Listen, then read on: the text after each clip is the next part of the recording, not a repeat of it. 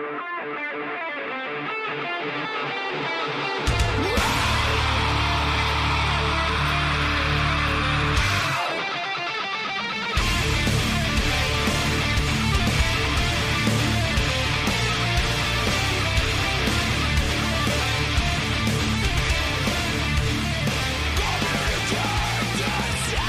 we go. Today is Sunday, July 31st, 2022, and this is episode 269 of the Defensive Security Podcast. My name is Jerry Bell, and joining me tonight, as always, is Mr. Andrew Callett.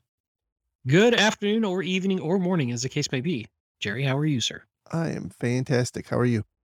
I'm good. It's just working hard. It's dog days of summer. As we all are. Two months left of summer. Indeed, but doing well. Thank you. Going by fast. I can't believe it. All right, just a reminder that the thoughts and opinions we express on this show are ours and do not represent those of our employers. And by the way, we are not, despite what some marketing firms might want you to believe, we are not soliciting guests for pay. Yeah, that was a crazy story that came into us, that some PR flacks out there are telling people that for a certain amount of money that they pay, they could get them on our show. That was news to us. That definitely news to us. But hey, look, let's be honest. Like, you come with a big enough check and we could talk. I'm just saying. Good. Everything in life is negotiable. We're not ashamed to say we can be bought. That's right. It might be expensive. It might be more than most people are willing to pay. But certainly not worth it. That's for sure. But definitely not worth it. But there it is. Some interesting stories for this evening. One quick follow-up that I wanted to mention from either the last show or the one before that. Microsoft has re-enabled macro blocking. So they've re-enabled macro blocking. Do you think they just have a magic 8-ball they just shake every week to see turn it off, turn it on? Well, I assume that somebody's like maniacally laughing in a conference room. Watch this. No, I think the real answer is they got some feedback and this broke something important somewhere. And they're like, oh, wait, roll it back. Let's go fix that. And then roll it back out. I'm quite certain you're right about that. All right. So the first story for tonight comes from bleepingcomputer.com. And the title is Cosmic Strand UEFI Malware Found in Gigabyte and Asus Motherboards. We've talked a bit about this in the past, but it is really starting to become a thing now. The story here is about a several-year-old piece of malware that impacts motherboards, which has been seen most recently in an updated form impacting apparently still old motherboards, but it's, again, we're starting to see the worst case scenario here because there is no easy way to either detect or clean a system that has been compromised in this way. Now, the particular piece of malware here is, I would say, pretty rudimentary. What it does is it uses, I should say, it forces Windows, specifically attacks Windows. It forces Windows into an older style boot model, and then injects kernel modules into Windows to maintain persistence. But if you read through the article, there's actually some, which I was not really aware of, there's some significantly more advanced pieces of UEFI malware that are much, much more sophisticated and don't rely on putting the boot process into a legacy mode, which I presume would be easier to detect. And I think maybe with like Windows 11, it may not be possible anymore, because I think some of the newer operating systems actually rely on secure boot, which I don't think this specific piece of malware would work with. But some of the others that are described later in the article actually would. And again, this is interesting. They talk about in some of the referenced articles about how people are realizing that they're infected with this because they suddenly see Windows accounts created and it reoccurs after a fresh reinstall. So it is, again, pretty much worst case scenario. Now, it's very much unclear how this is actually happening. There's no indication of exactly what mechanism is being used to plant the malware into the motherboard, but there's some other pieces of similar malware that are actually known to be looking for vulnerabilities in UEFI. So it's probably not a far-fetched thought that this is also doing that. I'm not saying it was aliens, but it was aliens. Yes. Now, this is an interesting one, and we've danced around this topic before about the real only detection and defense mechanism here is to detect the downstream impacts of it, whether that's at the network layer, whether that's at the behavior of the OS doing things that it shouldn't do, which is a heck of a game to play because of how stealthy the adversary may want to be or could be. So it's a tough one. And certainly a lot of the manufacturers have done things to make this harder to pull off and harder to overwrite the firmware. But what's to say the next supply chain attack couldn't go after some of the firmware updates at the factory? Well, I think that's the exact concern. And you're right. In this particular case, and if you like it, the reason it was detected was because they were using the UEFI malware to install more traditional attacks and maintain more traditional persistence at the operating system level.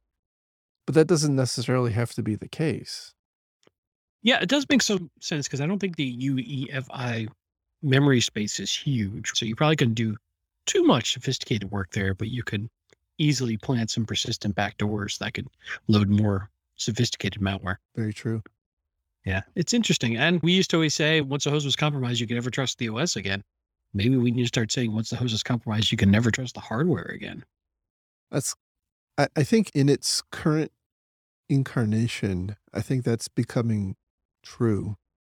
I suspect that over time, the hardware manufacturers are going to start having to open things up a bit so that they can be wiped or new types of detection and protection mechanisms implemented. But I think as it exists today, we have very limited abilities to reflash the parts of the system that are actually being impacted here. That's an interesting one. It's scary, but hopefully not terribly widespread. Part of me says, hey, maybe your option is to go to a cloud environment with hosted workspaces that hopefully aren't susceptible to this and just wipe them and rebuild them once a week. I don't know. Maybe that's overkill. Yeah. Yep.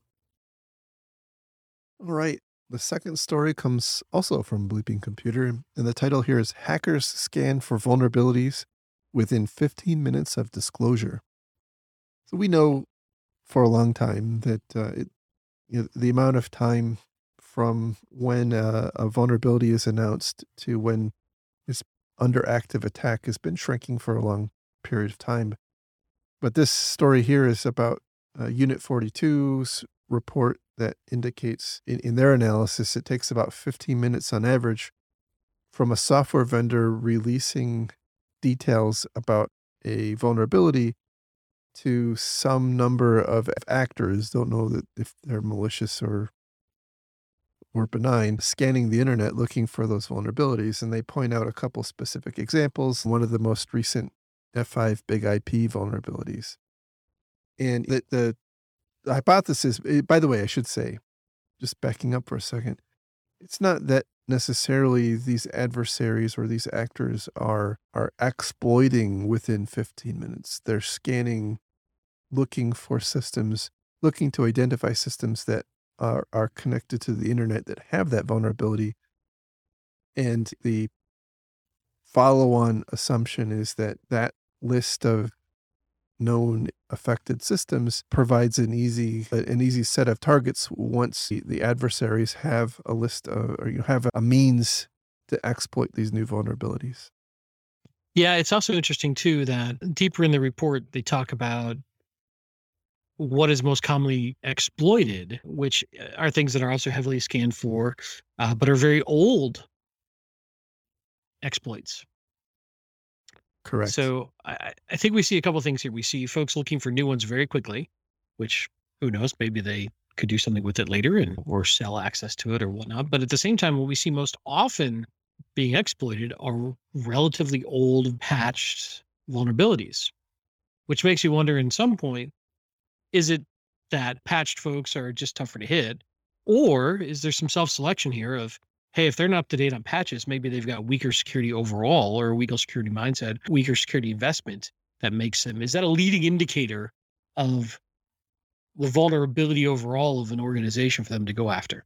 And that makes it a safer target, potentially. I know I'm gaming out some psychology here, but makes you wonder a little. It's probably not an unreasonable thought. They do point out that exploitation is a means of initial entry is only exploitation of software vulnerabilities is only a little less than a third of the initial method of compromise. The predominant method still remains phishing. And I suspect that kind of what you said, a lot of the more interesting companies, more sophisticated companies are probably pretty good at addressing most of the older vulnerabilities. But obviously it's a pretty pervasive problem. I think that when you look at something like Log4j, which they said accounted for 14% of the exploited flaws in the first half of 2022, that's going to be here for a long time. I think it was the U.S. Department of Homeland Security recently indicated that they're considering Log4j or the Log4Shell vulnerabilities as basically endemic. They're going to be here with us for a very long time because they're just in so many places that we don't even realize anymore. Yeah, it's interesting. I also wonder about, I don't know of any way to stop this. I think that if you wanted to avoid the bad guys for scanning for new vulnerabilities, you'd have to be more secretive about the vulnerabilities that are out there and that are being patched. And I don't know if that serves anybody well. So I think this is one of those negatives that come with the positives of widespread notification of patches and exploits and problems that exist out there. But certainly we do inform the bad guys when we patch stuff. And I don't know that we're really going to get away from that. I think it's more important that more people being notified and aware. And I don't know that any way you could really obfuscate it wouldn't be quickly defeated anyway. No, that is for sure. The only time that you really have that is we see it working. I think we see it working relatively well when software manufacturers have an embargo and they work with a set of providers. And we see this quite often, like with cloud providers. Where they get it out deployed. Where, Intel or Microsoft or the Linux group will release like this really gnarly vulnerability and the cloud providers will all say, ta-da, and we're already patched. And then meanwhile, everybody else is scrambling, trying to save themselves. That's an interesting problem, right? Or an interesting sort of classism around vulnerability disclosure. But you've also got such concentration of risk in the cloud providers. I get it. And they so far have, I don't think, leaked any of that or been unreliable in their embargo of that information. So I don't know, but it makes me a little leery or a little uncomfortable. Yeah. Yeah. It's like you said, I don't think there's a great answer to this. It's just a problem that we have in the industry. Yeah, fair enough. All right. The last story, this was one that I had been watching over kind of unfold over the course of the past week to 2 weeks. There's a company in India called Paytm Mall. I think it's called Paytm or pronounced Paytm, Paytm. And very recently, a data breach had been reported to Have I Been Pwned. And another organization called Firefox Monitor picked up the data breach from Have I Been Pwned and started warning customers of this Paytm Mall organization. And Paytm Mall came out with their fangs showing, basically saying, no, this is absolutely false. And at the time, I remember thinking, gosh, this is going to be interesting to watch unfold because we've seen this a lot of times in the past where an organization is in denial that they were in fact hacked. But what appears to have happened here is that this group is apparently right. They weren't hacked, or at least, if they were, it wasn't the result of this. What apparently happened was some actor in the past, I guess it was maybe about 2 years ago, apparently cobbled together like data of about 3.4 million accounts and asserted that it was from Paytm Mall, and then reported it to Have I Been Pwned, and it was off to the races from there. And I think it kind of points to some of the challenges with validating, especially when the allegedly breached organization isn't necessarily super forthcoming. I would imagine that an organization, Have I Been Pwned, has to make some assumptions. Otherwise, they're never going to assert that something is real. Yeah.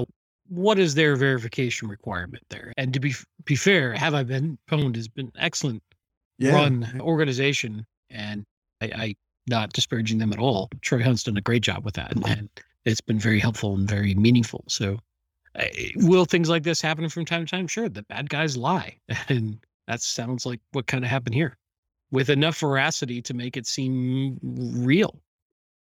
Yeah, exactly. And it's good to see that through some means, obviously, that there's no details on the back and forth between Paytm Mall and Have I Been Pwned or Firefox Monitor.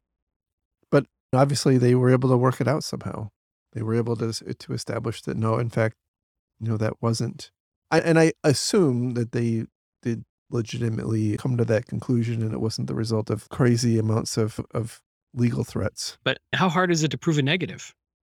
Paytm Mall's in a tough spot. And they're like, no, we really didn't get hacked. But at the same time, I think it is also, it's also interesting that Paytm Mall released a statement that said something to the effect of their customer data is absolutely safe, which,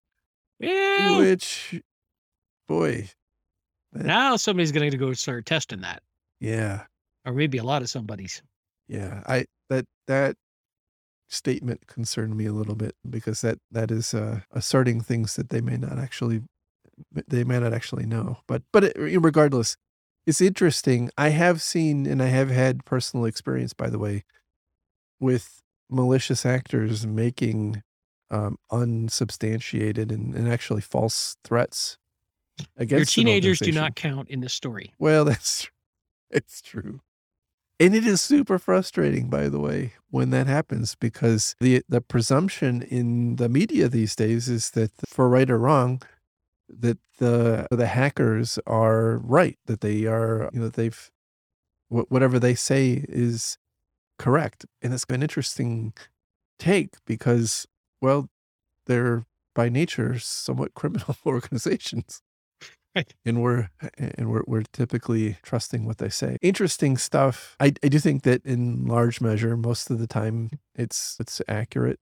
Unfortunately, there's just a significant number of data breaches that happen all the time. So I'm not saying that we have to back off trusting anything like that because we know it's happening, but it is an interesting nuance. And I think as time goes on, we're going to see more of these because it's easier if you think about it. If you're a malicious actor looking to make a name for yourself, it's a lot easier to make an unfounded claim that you hacked somebody than to actually hack them.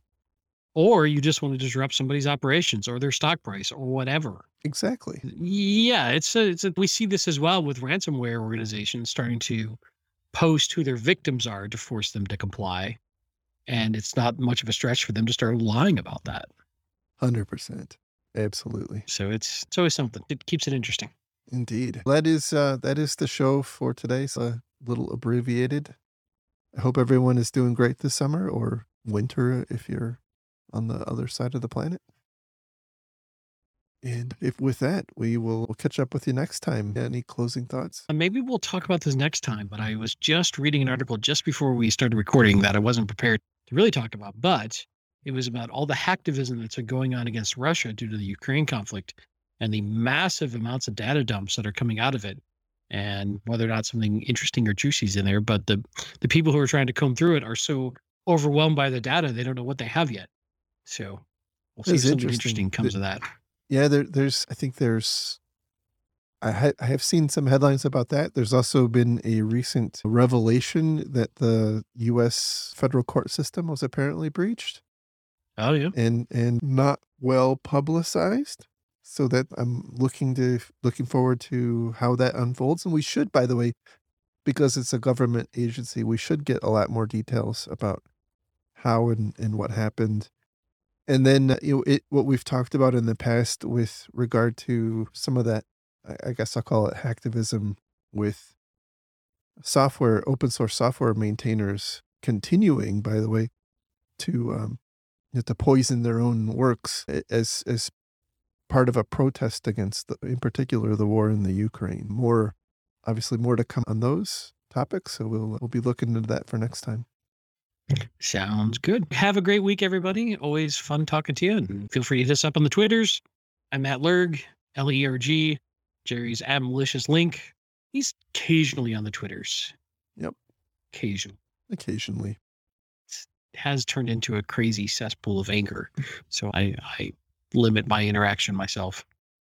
I've had to, just for the sake of mental health, I've had to limit my consumption of Twitter.